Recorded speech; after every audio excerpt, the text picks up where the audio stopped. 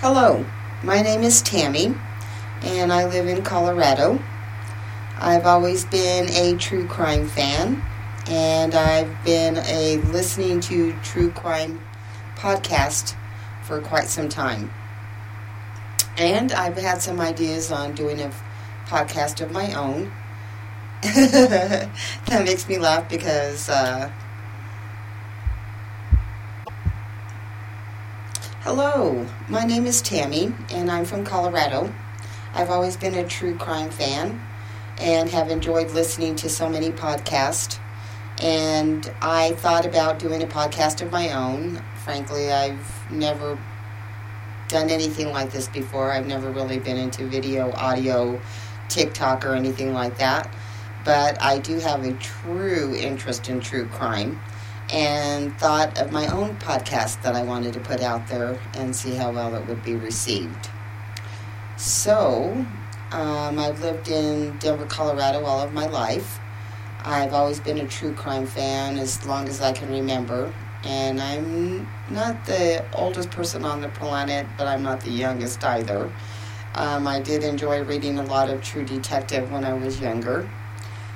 But I've also noticed in Colorado that the crime for women, especially women from their spouses, and I don't think that needs a lot of explanation for anybody that's a true crime fan, that a lot of women who trust in their husbands have come up missing. And I think that if there were signs that they were paying attention to maybe prior to, maybe they would have left a little sooner, or maybe not engaged with that person at all. I'm not sure. But in this podcast, I'm hoping that people will listen to it, use their true crime solving skills to get in there and solve these crimes.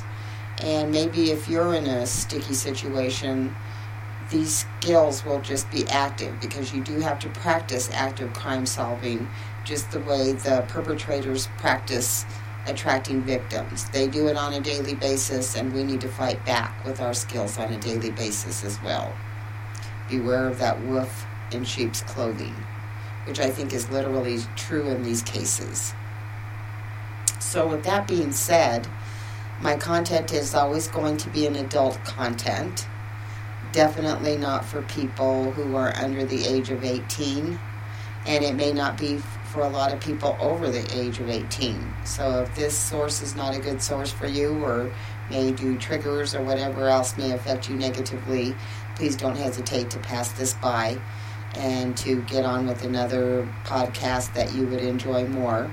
Hopefully in the future I'll have something more to offer you then.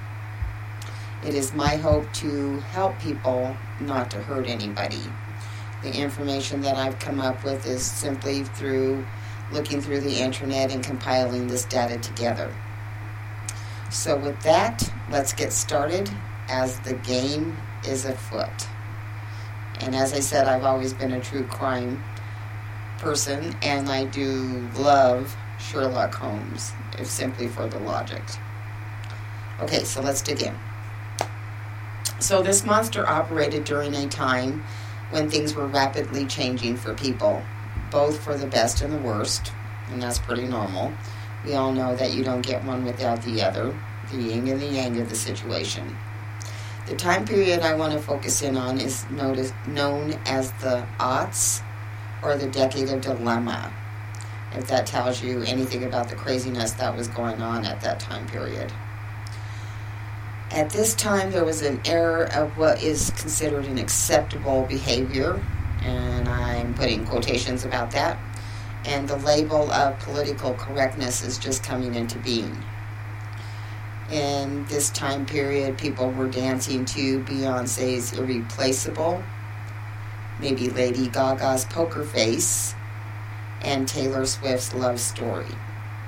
I am a big dancer, so I was definitely throwing it down to one of the biggest groups at the time, the Black Eyed Peas, who were chart-topping at the time. We were wearing frosted lip gloss and insanely skinny eyebrows and frosted lilac eyeshadow. I could barely say that without laughing. Let's see, what else was going on? Bedazzling. Jeans with bedazzled pockets were so popular because they showed off your derriere in such a fashionable and provocative manner. But honestly, people were bedazzling everything. Once that bedazzler came out, people were just, even bedazzling their underwear.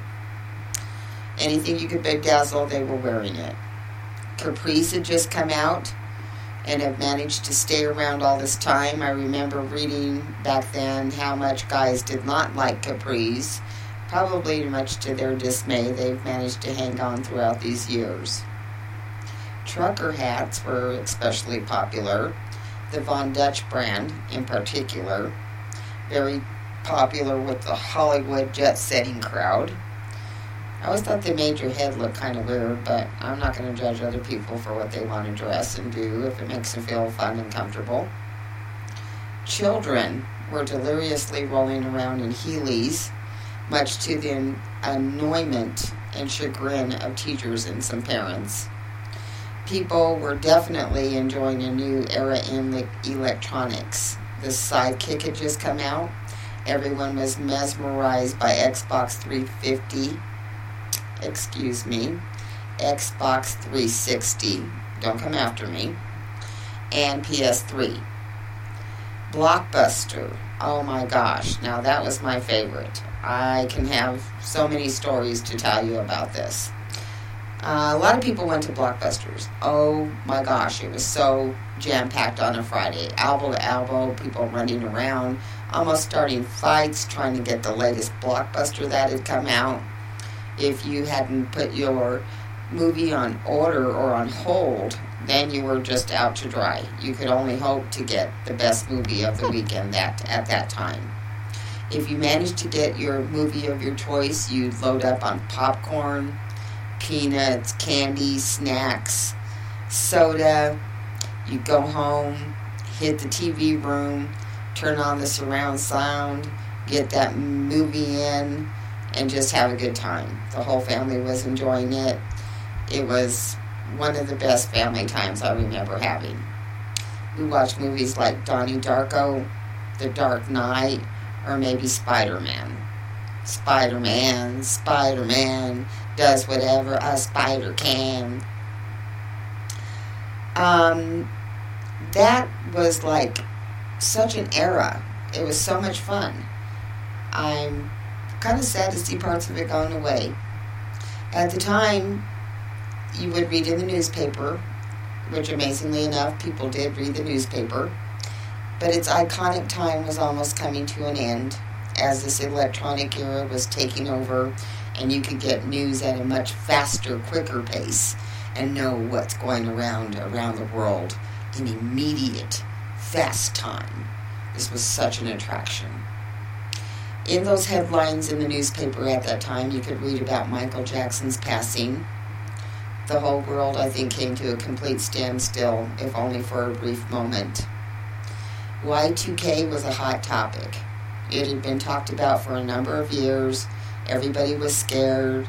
The Aztec calendar, the computer systems not being set to the right date or couldn't go any beyond that date, whatever that craziness was. But it started up so much craziness. People were hoarding things and fighting and carrying on, just worried that all of their information was just going to come to a standstill. The world as we know it was just going to stop. Electricity would cease to exist. Honestly, it was so crazy. Unemployment was at its highest rate ever, 10.20%. People didn't know what to do. America had always been such a prosperous, fruitful pace. And now we're hearing about this H1N1 disease, which is also known as the swine flu. Oh, wait, folks. There's more to come on that one, as we all know.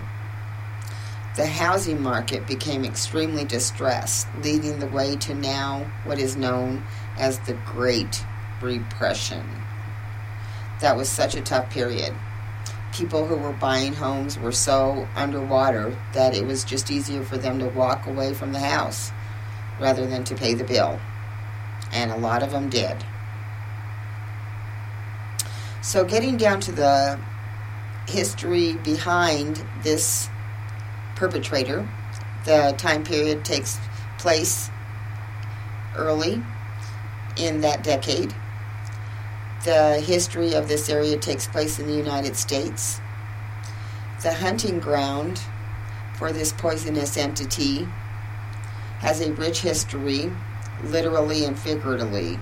It was founded by old, dignified money, foo-foo. Amazingly enough, though, it was kind of a radical place at the time. Different cultures lived there and seemed to thrive and grow together. There was a rich diversity, and at first, black people were flourishing in wealth and culture. There was no discrimination there, which was definitely different than what was happening all over the world. People were able to have differences and yet get along and survive and actually flourish. In time, there was a gradual change in the environment, and eventually there was a separation of cultures and peoples. Doesn't that go to figure? Maybe due to the type of fear that had overtaken other parts of America. As always, there's always some kind of fight going on, people wanting to get above other people, whatever the case may be. Soon areas that were rich in culture began to show sign of wear and tear. And once that happens, wealth moves away, and what's left in its wake? Poverty, of course, and drugs that come in with it. As in many other areas, there was a new drug on the streets. It was so affordable, and just like the jet set crowd was enjoying. Because the jet set crowd was enjoying cocaine. It was everywhere. Anywhere you'd look, out in public, not only as easy to get as Coca-Cola in a can, you could get Coca-Cola anywhere. People talked about it. McDonald's had to change their spoons so people weren't snorting cocaine with it. It was just drama, drama, drama.